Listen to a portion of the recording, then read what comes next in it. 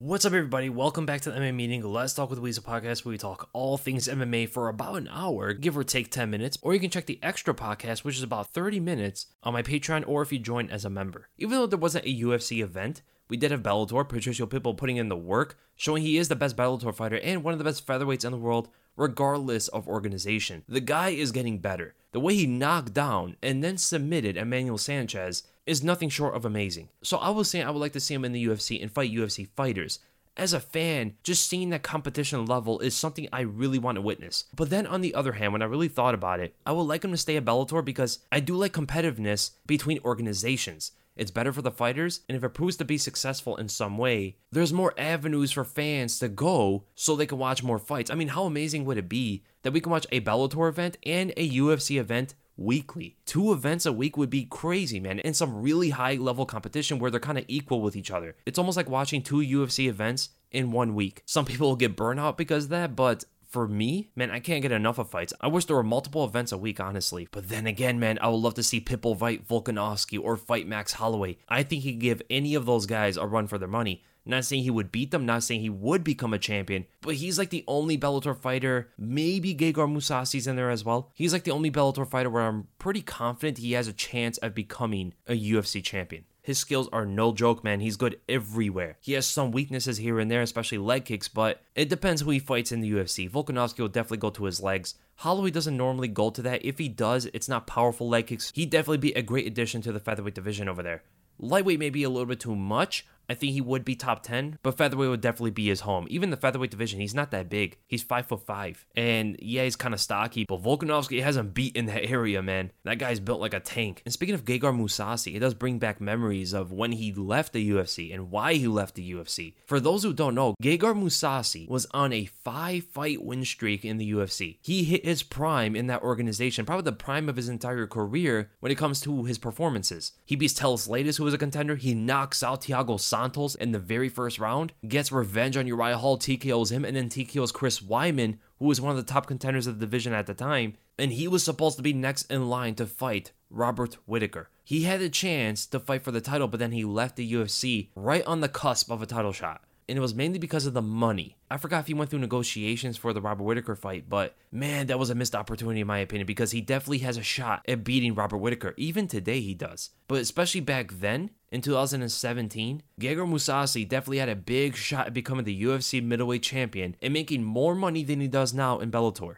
Man, that's kind of a bummer. Not even just about the money, the fans' perspective. Who did not want to see that fight? Gegard Mousasi versus Robert Whittaker would have been insane back then, man. And it would have kept the division even more competitive than it is today. Imagine Mousasi as a champion beating Whittaker, then have to fight Yoel Romero. I don't know if he would beat Yoel Romero, but that would have been something to watch. He's great off his back and much better on the feet. He's extremely composed in front of all different styles. The guy fought Mark Hunt.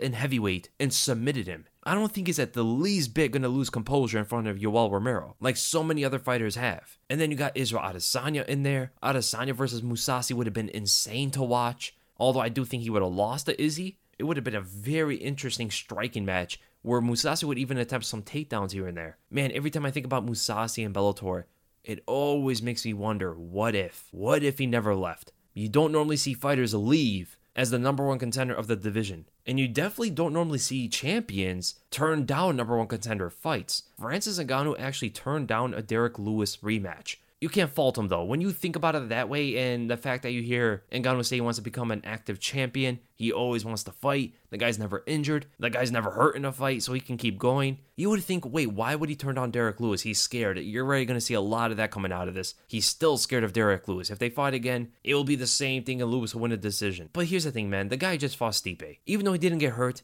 he went through a training camp, and winning a title is a big thing. He probably wants to celebrate and go around. It's the reason why he said he'll be ready for July or August. They offered him the fight in June. Yeah, the same night that Davis Figueiredo is going to be fighting Brandon Moreno. Ngannou turned it down. Derek Lewis is up for it. Derek Lewis is always up for a fight. I mean, the guy took on Daniel Cormier on short notice. Derek Lewis does not care, man. But here's the most important thing coming out of this. We're going to see it eventually, 100%. And because we're going to see it eventually means that they're not going to do the John Jones fight. That's dead in the water. Some people are speculating that Ngannou wants to fight Jones and that's why he's waiting this out. But it doesn't matter if Ngannou waits it out. if the UFC is pursuing another fight after negotiating with Jon Jones, and it's been public that it's not going well, and that's an understatement. I mean, it's logical to think that Jon Jones is asking for somewhere around $50 million because that's what his coach is talking about, and the fact that Jon Jones is also saying that $10 million is way too low. I don't think the UFC is going to pursue that fight if that's how the negotiations are going to go. They're going to go straight to Derek Lewis, which is another big fight. It's not going to do that much less in pay-per-view, and Derek Lewis is not going to get paid as much as Jon Jones. That's the fight they're going to pursue. It's a fight Ngannou wants to come back to, right that wrong, and frankly, it's a fight that Derek Lewis wants to right wrong as well. He believes that fight was a loss for both of them, and it's going to bring out a different level of these guys than their first fight. They're definitely going to go for it this time,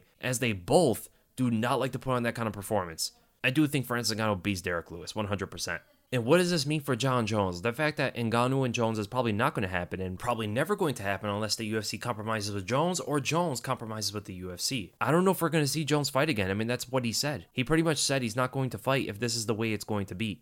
He doesn't need to fight anybody. He deserves the pay he's asking for, and I agree with that. But man, I don't know what his managers are doing. They really need to negotiate with the UFC a little bit better. Get something going on here. You got to compromise for now and probably ask for more money later. You can't just ask for the world right at the table. That's pretty much how business goes. I understand he's been doing so much, and he's a big star. He's a great fighter. He deserves a lot of pay, but you can't ask for Conor McGregor money out of nowhere. Getting paid a certain amount for every fight, and then all of a sudden asking for Conor McGregor money. That's not great business. We don't know the specifics, but the way it seems like the Jon Jones negotiations have been going has not been the smartest, has not been the most logical. And dude, it's also not very logical the way Conor and Nate Diaz are going at each other. It's kind of cringe, man. Nate Diaz and Conor are going back at it. They're talking about yachts, they're talking about Cabo, they're talking about everything, and even Khabib. I've never seen someone live so rent-free in so many fighters' heads the way Khabib does. Khabib has real estate in places that he doesn't even know about. It's absolutely hilarious. Even though Conor and Nate are trash-talking each other about each other,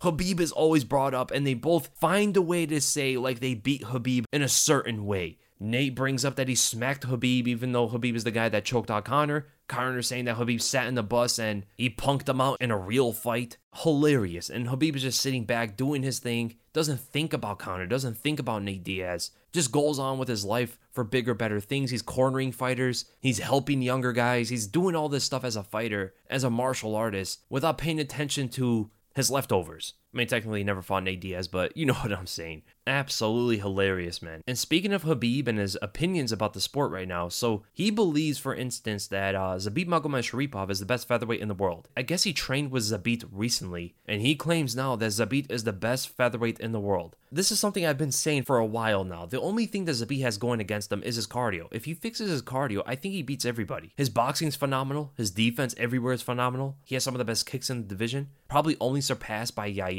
He's probably the overall best grappler in the division when it comes to wrestling, Brazilian Jiu-Jitsu, judo, all that stuff. He's the tallest guy. He's the longest guy. He just doesn't have power, but he has a great amount of speed, and he uses his reach very well. Great chin. He has all the tools to become the best featherweight on the planet. But the real question is, where is the guy? What's happened to Zabit? What's happened to him and Yair Rodriguez? Where did these guys go? I've been waiting for Zabit to fight for years now. The guy hasn't fought since he beat Calvin Kattar on November 9th of 2019. And he fought twice that year. He fought twice in 2018 and twice in 2017. The guy's had 6 fights in the last 4 years. They were chasing that Yair Rodriguez fight again, but then it fell through because Rodriguez had an ankle injury. Don't tell me it's just that nobody wants to fight the guy, because Zabit is sitting comfortably at number 3. Max Holloway is open. Maybe they can have that fight go on. That's always been the fight I wanted to see. But here's the thing, man. Max Holloway deserves a title shot, 100%. If Max Holloway wants to fight again before Volkanovski and Brian Ortega throw down, which is going to be later in the year because they're doing the Ultimate Fighter, Holloway's probably going to wait until next year to fight. So might as well do him and Zabit. Why not? A number 1 contender fight. Zabit's number 3. He beat Calvin Kattar as well. I think that's a fight everybody would like to see. 5 rounds would spell trouble for Zabit, but he's at a state in the division right now. He's number 3 where he's got to fight 5-round fights. It's just going to happen. You can't sit around for 3 rounds. I mean, he had a main event against Calvin Kattar for 3 rounds, which is crazy. We have to see him fight for 5 rounds. He's been training for a couple of years now without competition, probably working on that cardio. Let's see it tested. I want to see him fight Max Holloway. I mean, there is still Yair Rodriguez, but I don't know what's going on with him. Chan Sung Jung's number 5, and he's fighting Dan Ige. Calvin Kattar needs some time off after that horrendous damage he took from Holloway. There's nobody really else for Zabit to fight besides Yair and Max Holloway. If Yair is not up for it or whatever's going on with him, let's do Zabit versus Holloway. Holloway should probably take up a fight as well. I mean, waiting out another year without competition for Holloway would be a bit too much. The guy had 3 fights in the last 2 years. I mean, the guy fought once in 2020. If he's going to fight once in 2021 and then once in 2020, he'll be wasting a lot of time, man. And Zabit needs to fight as well. That's the fight I'd definitely be looking forward to. So Khabib's claim is pretty interesting. And a lot of people do believe this as well, that Zabit is the best. But here's another claim from Khabib, and it's probably something I can get behind. Kamaru Usman is the #1 pound-for-pound fighter in the world. This I do agree with. Jon Jones is a thing. Yes, Jon Jones is currently on the best streak in the UFC. But the guy is so inactive and he's not as dominant. At what point can someone surpass that? Kamaru Usman is finishing guys, and he's dominating guys. It's one or the other. It's either he finishes them or he dominates them. With Jon Jones, it's not that same thing. Jon Jones' last 2 fights have been very controversial to the point where people believe he lost. You have never heard that for Kamaru Usman. Colby Covington came the closest, where he won 3 rounds out of the 5, but Usman finished him. He just finished Gilbert Burns. He is currently the only fighter on the roster who has wins over the top 4. Not even Khabib can claim that. Right now, off the top of my head, I can't think of any fighter in history who has done that. Maybe GSP, maybe Jose Aldo, maybe Demetrius Johnson, and maybe Jon Jones at some point where he was cleaning out the old fighters. But right now, Usman is the only fighter on the roster who has done this. He's defeated Colby Covington, who's the #1 contender. He's defeated Gilbert Burns, who's the #2 contender. He defeated Leon Edwards back in the day. It's a different version of Leon, but technically he beat the #3 guy. And he beat Jorge Masvidal, who's #4. And he's rematching him currently. On top of that, he has a win over the #8 and the #10, Damian Maia and Tyron Woodley. Usman has pretty much beaten his hardest competition in the division already. He started as a champion by beating the hardest competition. Maybe besides Wonder Boy, he could pull some interesting problems, but Colby Covington, Gilbert Burns, Jorge Masvidal, those are potentially his hardest fights that could possibly happen for him, and he already beat them at the beginning of his run. I think right now, you would probably have to look over things and put Kamaru Usman as potentially the #1 pound-for-pound fighter in the world. Yes, Jon Jones has that long history of what he's done, but at some point where you're so inactive and your fights are so close, you're not dominant, there has to be a point where a fighter who is more dominant than you, at some point that champion has to surpass Jon Jones. Right, how far back do you look for pound? Do we look all the way back when Jon Jones first started until now? I don't think that would make a lot of sense because you would have to look at a bunch of different fighters like a Frankie Edgar or something who would have a resume to be pound for pound one of the best fighters in the world. Where is the cutoff? So I currently think that Kamaru Usman is the #1 fighter in the world. I think Jon Jones is #2. They have Volkanovski as #3, but it's tough to say either him or Adesanya. They're very close. Volkanovski has had some close fights, and Adesanya did lose, but he lost going up a division, which is the whole purpose of pound for pound.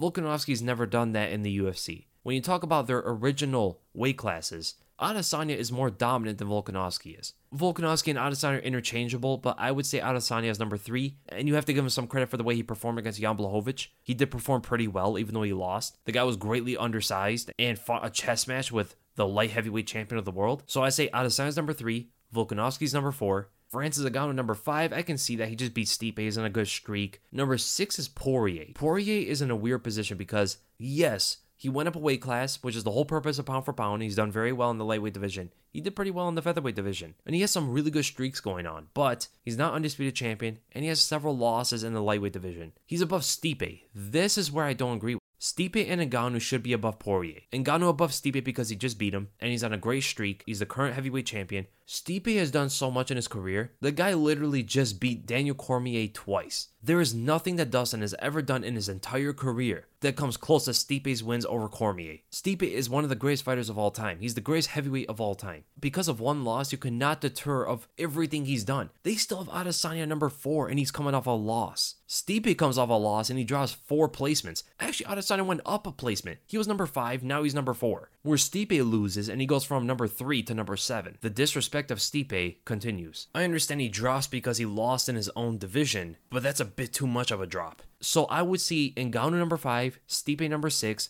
Poirier #7, Blachowicz #8. Yeah, I can probably see that. Him and Holloway I think are pretty close. Holloway's #9. Yeah, I can see that. Figueiredo #10. That makes sense. If Figueiredo goes up to bantamweight and just steamrolls opponents, he's going to see himself in the top 5. Then you have Justin Gaethje at #11. They have Petr Yan, Robert Whittaker, and Aljamain Sterling below him. I don't agree with that. I think Petr Yan and Robert Whittaker are for sure above Justin Gaethje. And then him and Sterling is pretty debatable. Conor McGregor number 15. Conor should not be in the top 15. I understand he's a double champ. I understand in the past, like 5 years ago, he did some stuff, but that was 5 years ago. I mean, how back do we look? How back does pound for pound matter? Is BJ Penn retired? Because if he's not, how is he not top 15? The guy was a double champ as well. He has several wins in the welterweight division, gave GSP all he could handle. How is he not in there? Conor's not coming off a good run as of late. How's he above Colby Covington? How's he above Charles Oliveira? Charles Oliveira is literally the definition of pound for pound. Conor's number 6.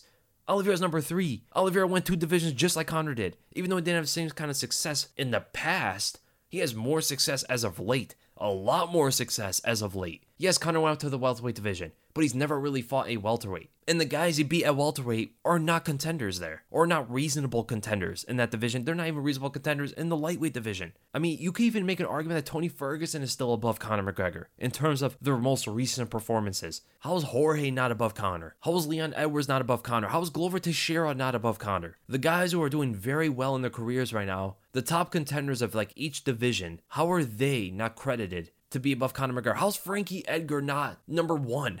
You know what I'm saying? The guy fought in 3 different weight classes, a contender or champion in all 3 different weight classes. He was a lightweight champion, defended his belt. He fought monsters in that division. The guy wasn't even cutting weight. He goes down to the featherweight division, top contender for years on end, fought the champion twice, went down to bantamweight and beat one of the contenders, holding his own even though he's washed up a bit. How's Frankie not a top 15 if Conor is? And now let's get a little bit serious. There's been a tragic event that happened in amateur kickboxing a couple days ago in Ecuador, where I hope I pronounce his name right, Yoel Kowiski. Well, Yoel Kowiski passed away after an amateur kickboxing fight where he allegedly, I'm only going to say allegedly because I don't know if the details are 100% accurate, he allegedly passed away due to a brainstem hemorrhage from what is seen to be a high kick to the back of his head, even though they were wearing headgear and shin pads. There has been some recent studies that headgear can cause even more damage to the head if you take a blow. They're more necessary for cuts than concussions.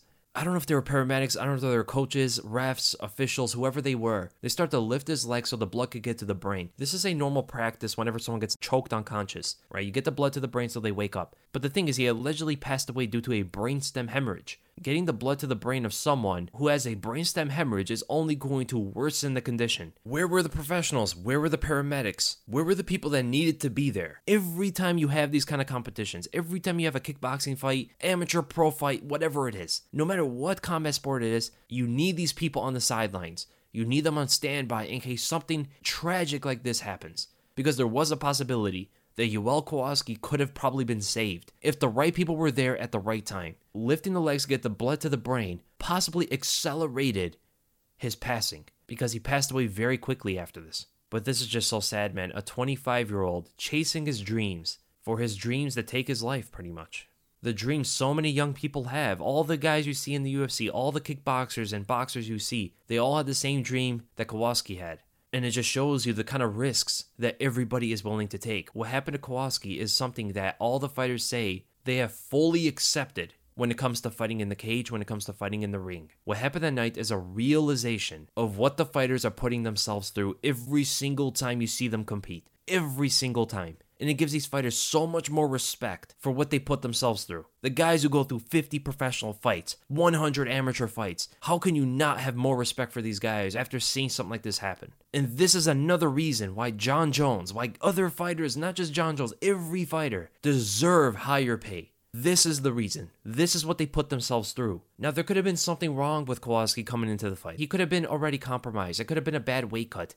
He could have probably had something wrong with his brain, and the kick just ruptured whatever was there. This is entirely possible because you don't normally see this kind of thing happen. You don't normally see one blow cause this certain thing in combat sports. It's usually after a fighter is already compromised coming in. We don't know those kind of details. We don't know what was wrong with him. So rest in peace, Yoel Kowiski. He did something a lot of people would never do. He went and chased his dreams. And these are the kind of things that we have to remember every single time. Even the amateur fighters in a faraway country, we're all connected in a way. We're all in one community. Whenever this sort of thing happens, it's a heavy blow that we can all feel, and it brings that reality to everybody, that every time you watch one of these guys compete, this is a possibility of happening. It's not likely, but the fact that it is a possibility, and these guys are honing their craft so much so something like this would never happen to them, you give so much more appreciation and respect for these fighters. Now let's get right to the questions. And we're going to start with the most liked comment, which is going to go to CT. Who is the biggest dark horse to fight for a title this year in each division? This one's interesting. So heavyweight. Does Ciryl Gane count as a dark horse?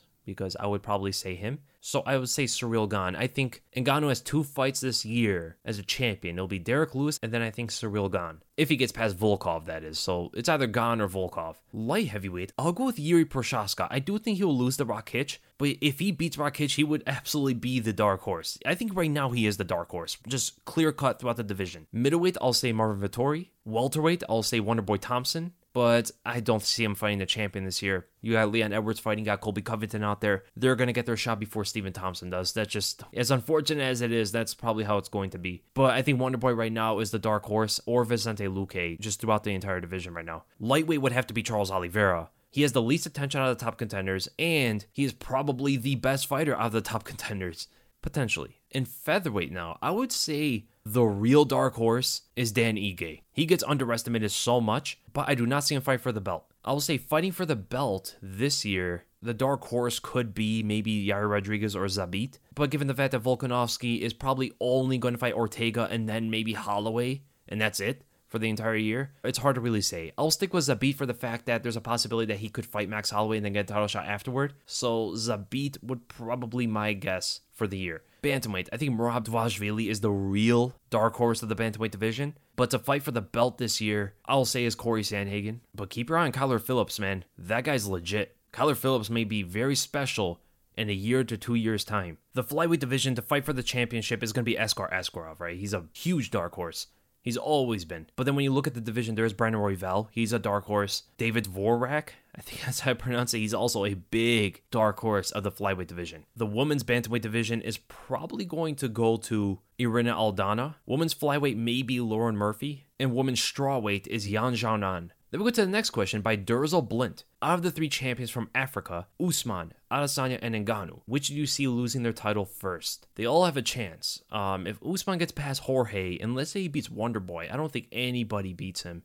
Usman has the biggest threat because he's fighting first. He's fighting Masvidal, who's not going to be easy. So he has the potential to lose first out of the 3 champs. But just looking at their style and looking at what can happen, I'd probably say Adesanya might be the first one to lose if they all were to fight at the same time, you know? I think Vettori can give him problems. I think Whitaker can give him problems. I think Cannonier can give him problems. I think Darren Till could put up an interesting fight, even though he's always injured. A Derek Brunson rematch, I don't know. I think Izzy beats Brunson, but the wrestling and the patience from Brunson can pose a different kind of problem for Adesanya than the first time. The thing with Ngannou is, Derek Lewis beats him by puncher's chance, I think. Just how usual, he times that right hand, catches you perfectly as you make a mistake. It's more than puncher's chance, but it's just an easy way to sum it up. Ciryl Gane's a problem. Volkov could be a problem, but I don't think so. And Stipe is a problem. With Usman, he's pretty much beat the hardest competition for him already, right? He has Wonderboy and then a Jorge rematch. Luque could pose some difficulty for him, but I think Usman should be the strongest out of the 3 African champions. And then we go to Mark Valdez.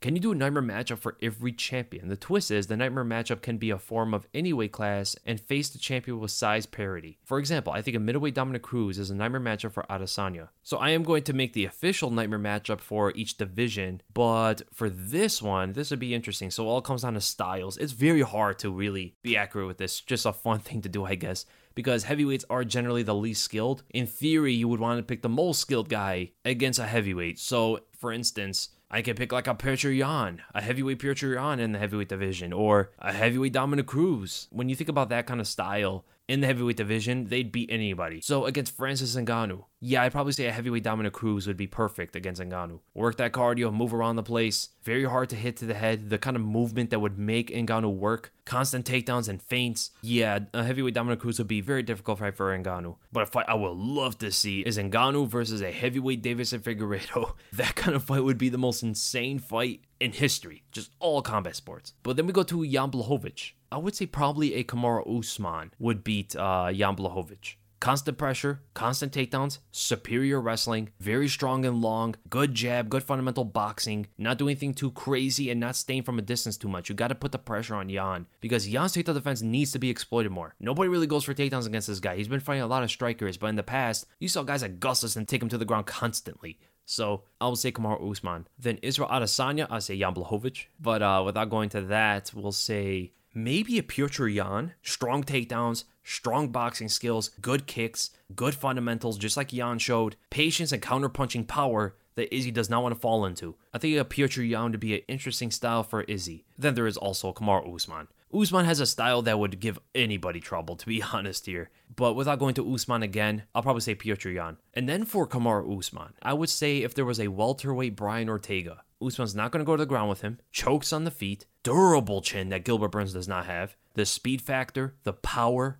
the creativity that Ortega 2.0 has. Yeah, I definitely say a welterweight Brian Ortega is a problem for Kamaru Usman. Now we'll say Dustin Poirier. We'll just count him as a champion in this situation. Who would be tough for a Dustin Poirier? Call me crazy, but I think a Deiveson Figueiredo. Guy who will be able to take his punches, walk him down, and beat him in the power punching, as well as threaten him with takedowns and show superior takedown defense with some insane chokes if ever Dustin wants to get on the legs. It seems like whenever Dustin gets cracked and hurt is when he's trading with you or he's in the pocket with you, such as with Justin Gaethje, such as with Dan Hooker, even some moments with Conor McGregor. If someone's able to take his punches and return on him, pressure him constantly and make him very uncomfortable against the cage, I think there would be someone like Deiveson Figueiredo. But then again, I think someone like Kamaru Usman would beat him. I think Israel Adesanya will give him trouble. I think someone like Jan Blachowicz would give him some big trouble. Jorge Masvidal will be an interesting competitive fight. And then for Alexander Volkanovski, man, that's tough because Volkanovski's so well-rounded. He's very defensively sound, and he has some really good attacks when he's point fighting with you. Not afraid to go to war. He has some great power in his hands. Good gas tank. Hard guy to take to the ground. You know what I think will give him problems? Someone like Israel Adesanya. Very long range. Hard guy to take to the ground. Hard guy to headhunt. Really good at checking leg kicks. Pretty much outpoint him, being the sniper that he is.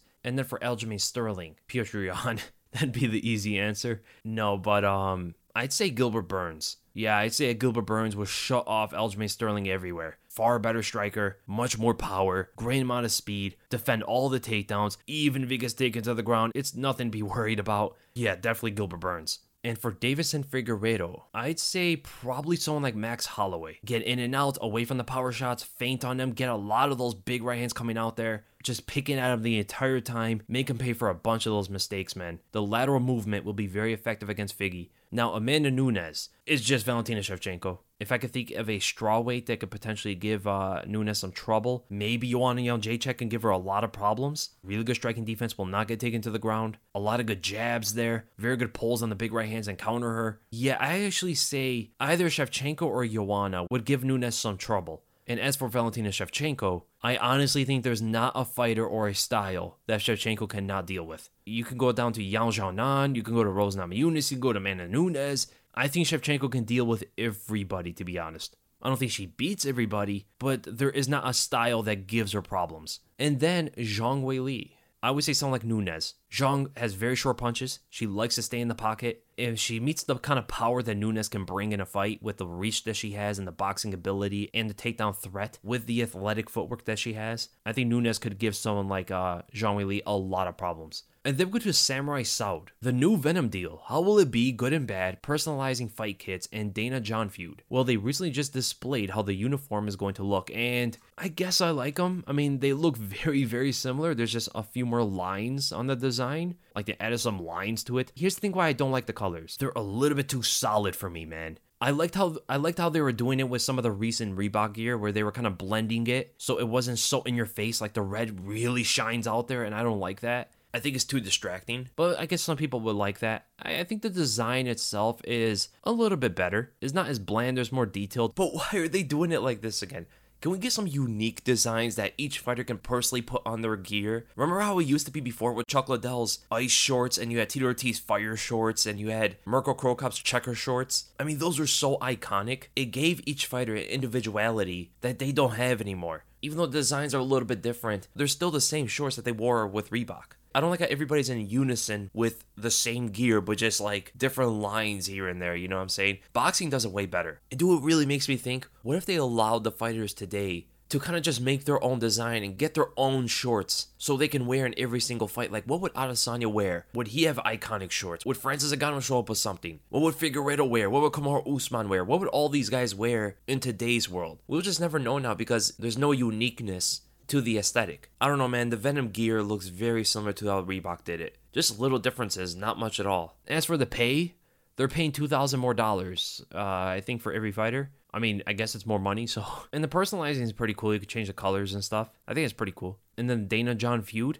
I don't think there's like a feud, man. I think it's all business. I think John is actually the one that's kind of taking it more personal. And it's been showing, to be honest. I mean, it looked like he walked to the negotiation table and just said 50 mil. And then got a little bit mad when they didn't agree to it. So like, yeah, I don't think Dana is upset at John at all. I think he's just being a businessman, as he should. And then with a prison mic, they say strength doesn't play a role in fighting, but I've noticed most elite level athletes are really strong lifting wise, like Jones, Ngannou, Usman, Volkanovski, etc. In your opinion, how high of a role does strength actually play? Now, firstly, all of these fighters are not just strong, they're also very skilled and technical. Out of the names you listed right there, those 4 fighters, 3 out of the 4, Jones, Usman, and Volkanovski specifically, even though they're all very strong, they are more skilled than they are strong. Because at the level that these guys fight, it's going to take more than just strength to be able to win at the highest level of the game. But when you have outliers, like Francis Ngannou, I'll give you one, Jessica Andrade, that type of overwhelming strength and power is something you don't normally see, and it's going to cause some unusual results.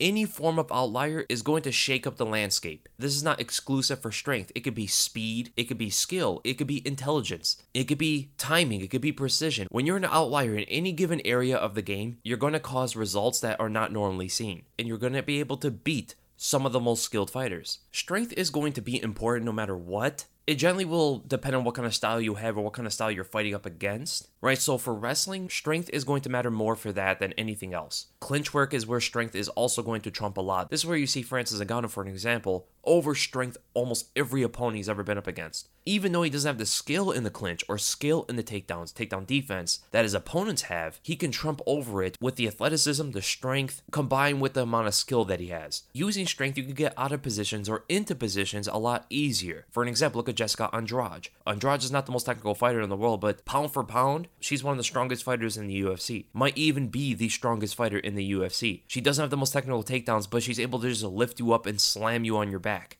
And that amount of strength is a game changer. She's able to be one of the top contenders in 2 different weight classes because of her strength. It also comes with her cardio, which is a little bit weird how she has power, strength, and cardio at the same time. She credits that to her childhood on a farm. So yes, strength is going to matter. Does it matter the most? No, not necessarily. Skills and techniques are going to be the most important thing in the game. Strength can only take you so far. You need to be in the correct positions for you to use your strength. Skill and technique can allow you to avoid those positions where the stronger guy can trump you in. And even that, it's going to require a tremendous amount of strength to overcome great skill. You're going to need outliers like Francis Ngannou and Jessica Andrade to be able to do what they do in order to make skill not matter as much. When you talk about like Kamaru Usman or even John Jones and stuff, they're not going to trump all levels of skill using their strength. They still need to be very technical, which they are. Jones, when he was fighting the smaller, older light heavyweights that all would belong in middleweight today, yes, he had the strength advantage over all of them, but he was so much more well-rounded. Everybody was so one-dimensional compared to him. The skill set was entirely different. And then with a Devin Shearer, how would 2015 Conor McGregor do against today's top featherweights? So the Conor that beat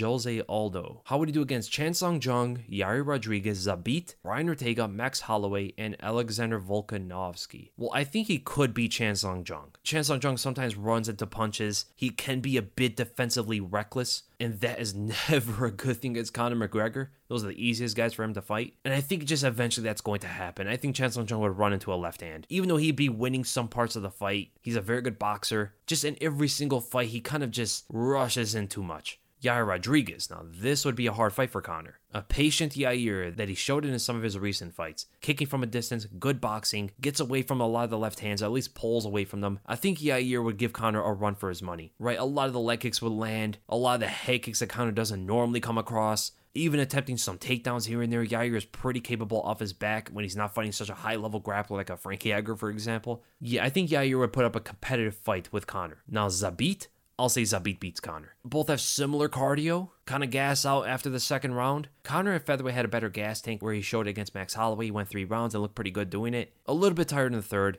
but I just don't think that's very different than Zabit. Zabit starts getting tired halfway through the third round. He really starts gassing out. But here's the thing, man. Better boxing defense, He's longer than Conor. He has the grappling and the wrestling to completely destroy Conor. Amazing leg kicks. He fights very well on southpaw as well, landing those outside leg kicks repeatedly. Good check left hooks and check right hooks in case Conor extends forward with the left hand, because he has to be the one that gets in on Zabit. That's not the normal thing for Conor. He's only had to do that once ever, and that was against Nate Diaz, and you saw how differently he was fighting. Zabit stylistically is one of Conor's hardest fights in the entire UFC. So I definitely say Zabit would beat Conor, 100%. Brian Ortega, he has the chin to take the left hand, he has the kicks, he has the takedown threat. If he takes down Conor, that's a wrap.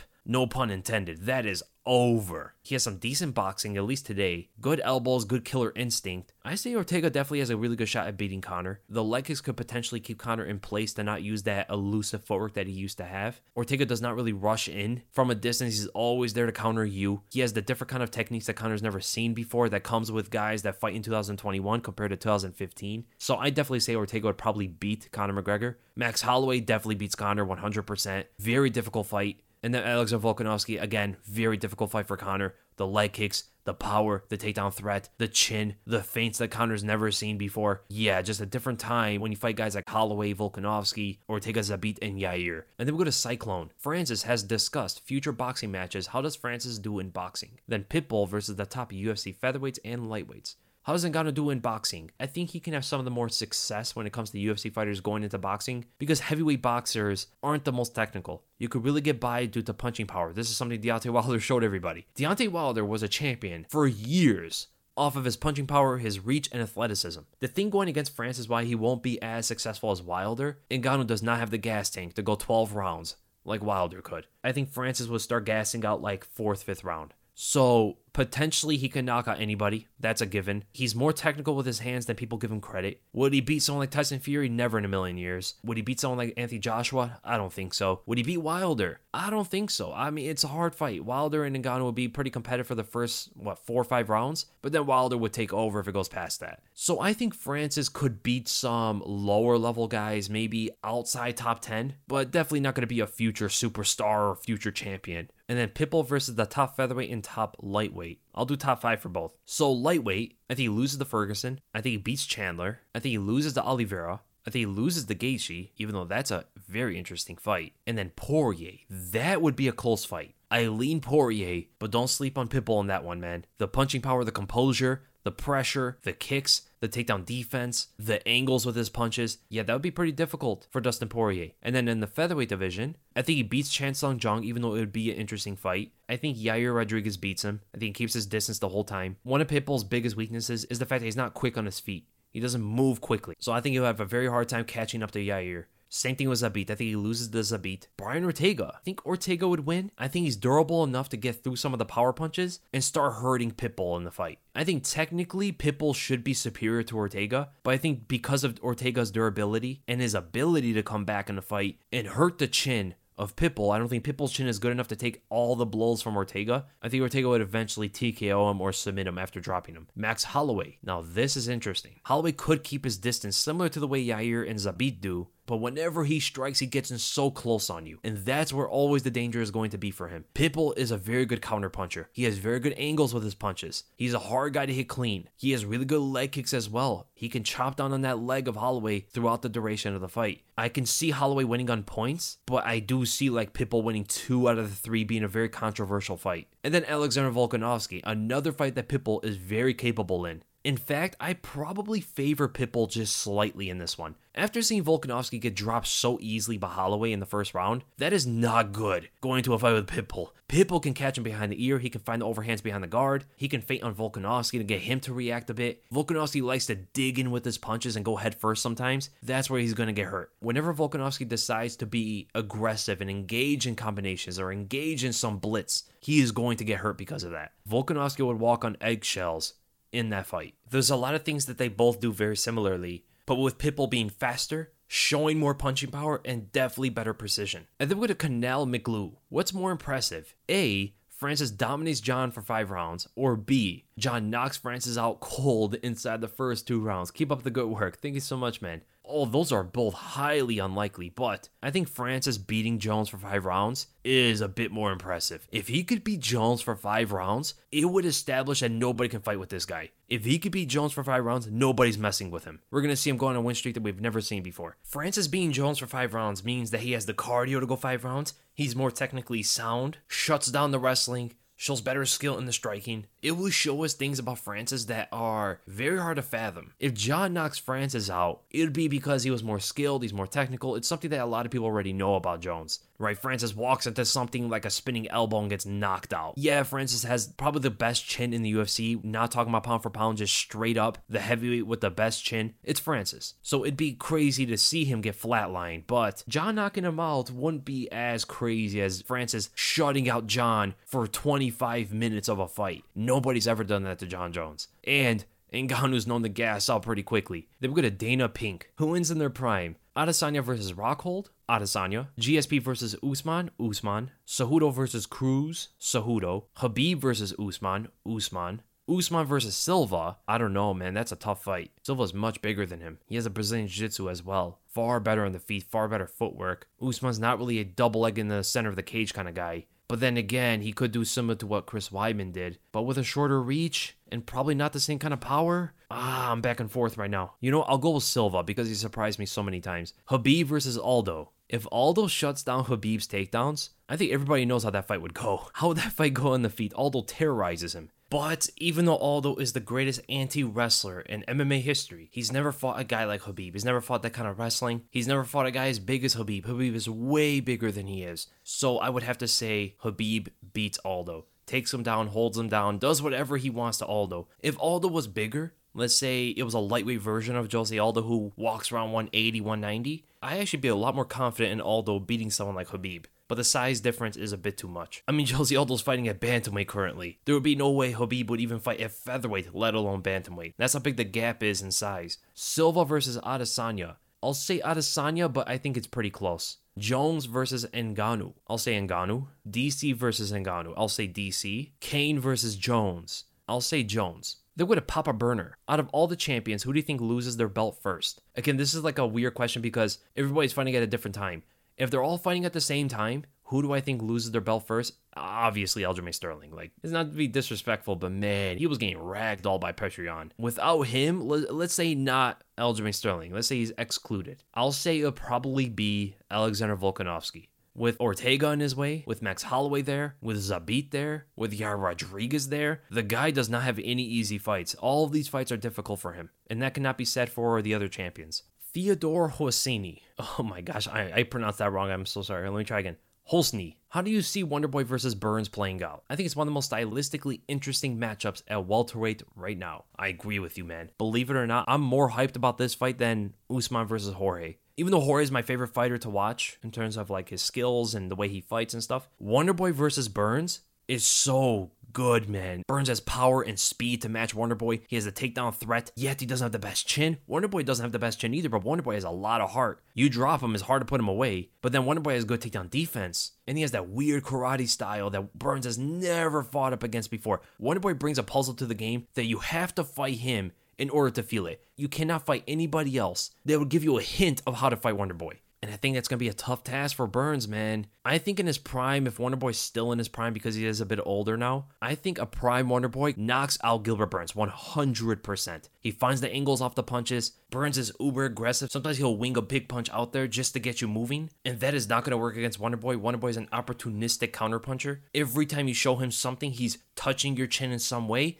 Light or heavy, he's going to let you know that you're in danger whenever you throw something out there. Notice how every time Gilbert Burns starts a fight, big right overhand, he wings a big punch so he takes over the pace of the fight, so he takes the center of the octagon. He did it against Kamaru Usman, he did it against Tyron Woodley. He hurt both those guys because of that. But then he also did something similar against Alexei Kunchenko, who's a kickboxer. He threw that weird flying knee and then a hugely committed overextended in his 1-2. The way he likes to start a fight is not going to work against Wonderboy. A great fight to look at for Gilbert Burns is when he fought Gunnar Nelson. Now, Gunnar Nelson's not the same thing as Wonderboy, not even close. The only thing they have similar is the fact that they're both counterpunchers, and they have a wide, bouncy stance. That's really it. When it comes to their attacks, the angles they take, Wonderboy actually switches stances constantly. The kicks, Nelson doesn't throw that many kicks. Gunnar Nelson's a jiu-jitsu artist. He wants to take it to the ground. That's his main goal in every single fight. Wonderboy and Gunny fight very differently, but that's the best fight to look at for Gilbert Burns to see how he deals with that footwork, how he deals with the wide stance. And he did not come out there with an early aggression against Gunnar Nelson. He respected the power and the counter-punching ability. So he sat back with kicks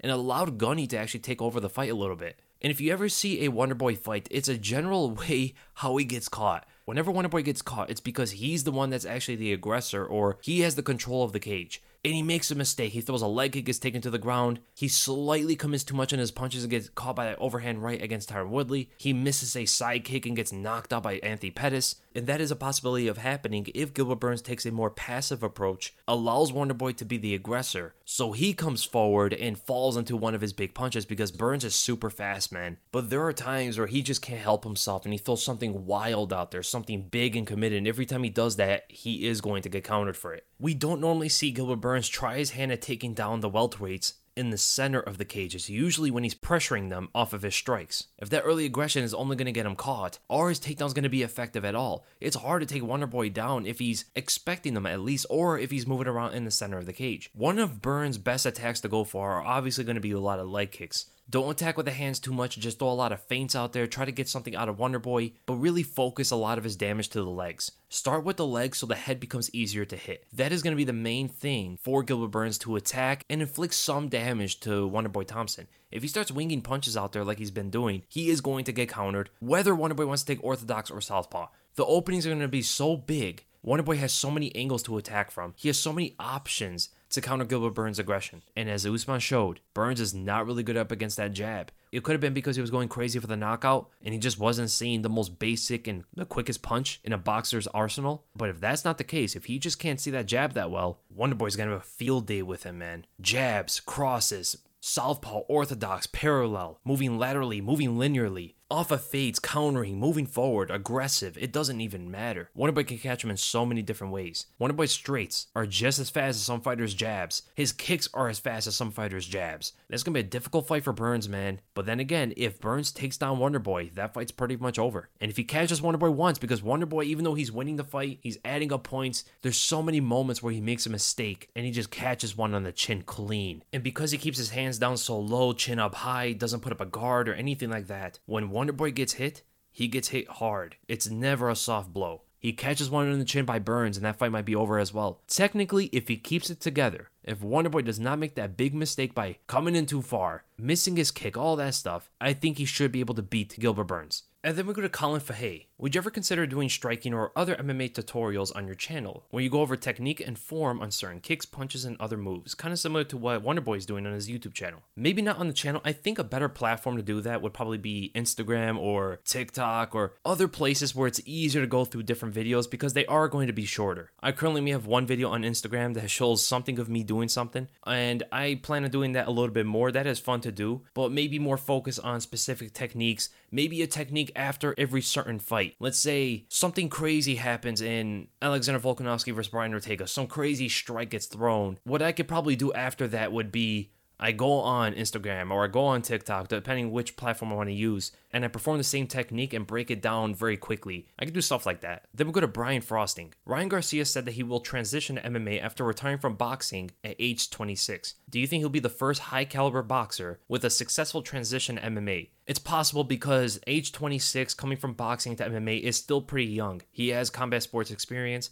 He's been trained for a very long time. He understands the mentality of it. Adding the wrestling and the kicks and the Brazilian Jiu-Jitsu and stuff, that's going to be hard to gauge. It's going to take him years to get comfortable with that and use it in an MMA fight. But here's the problem with Ryan Garcia or any boxer that's going into MMA. They have instincts already developed. His instincts are going to rely on his boxing. How is that going to help him if he's fighting, let's say, a wrestler or even a kickboxer, kicks his legs, kicks his head, or something like that? That is going to be one interesting thing to see if Garcia can get past that. Because for an example, in the UFC, there are high-level wrestlers that transition to MMA. Whenever they tap into their instincts, you always see them reach forward with their hands, very defenseless, shooting it for takedowns against knees. You don't normally see that with boxers because there hasn't been many boxers to transition to MMA. It's usually Muay Thai fighters, it's usually wrestlers, it's usually Brazilian Jiu-Jitsu artists, and we see all of their instincts tap in, but their instincts are better for MMA than a boxer's. A wrestler's instincts instincts can counter pretty much anybody in the game, besides maybe a Brazilian Jiu-Jitsu artist and a judoka. Their instincts naturally, just generally speaking, could take down any version of a striker.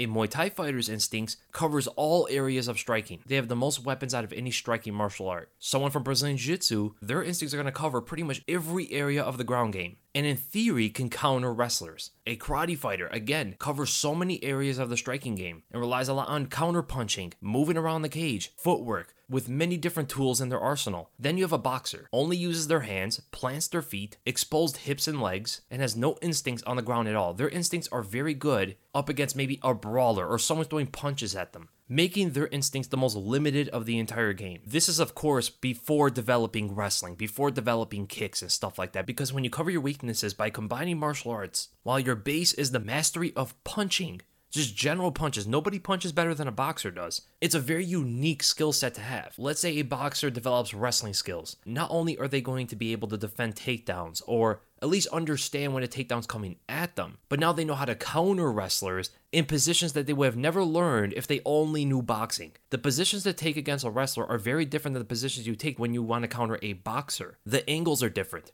The punches you throw are different. The targeting is so different. And not only that, not only do you change the way you throw punches and the way you see takedowns, but your footwork is now a lot different. Now you understand not to plant your feet. You're a lot more mobile, which gives the wrestler a harder time to get at your legs. This also exposes even more for your counters. And as of right now, Ryan Garcia does not know wrestling, so he doesn't have that knowledge to go up against a wrestler. His instincts against a takedown are going to be horrendous. It's going to be what you saw from James Toney when he fought Randy Couture. He didn't even know what to do, because wrestling, a takedown, is not used in boxing, so you don't have instincts against that. You see them duck low and you're like, wait, what's going on here? That's why your brain is firing throughout your body. What's happening? This is not boxing. I've never seen this before. So you freeze up. Against kickers, against wrestlers, it's going to be very hard to see him do well against them. And he's also have to lose a lot of the tendencies he learned in boxing. A lot of that muscle memory has to go away. It's only going to cause him problems in MMA, leaning to his side too much, pulling a bit too much, being heavy on his feet, digging and expecting a clinch, but the clinch in MMA is very, very different. There's no ref that's going to break you apart. There's going to be like one space where Ryan Garcia is going to excel, and that's like mid-boxing range. He doesn't want to be too close where he's going to get wrestled. He doesn't want to be too far where he's going to get kicked. And that's going to limit a lot of his skill set. I have to see how he picks up kicks and how he picks up wrestling. But the fact that he is so young, he has a brighter future at least compared to the other boxers. So amazing questions, guys. I hope you guys enjoy the podcast. Next one is going to come out probably by next week. So this is being more of a weekly thing. And again, if you guys want more,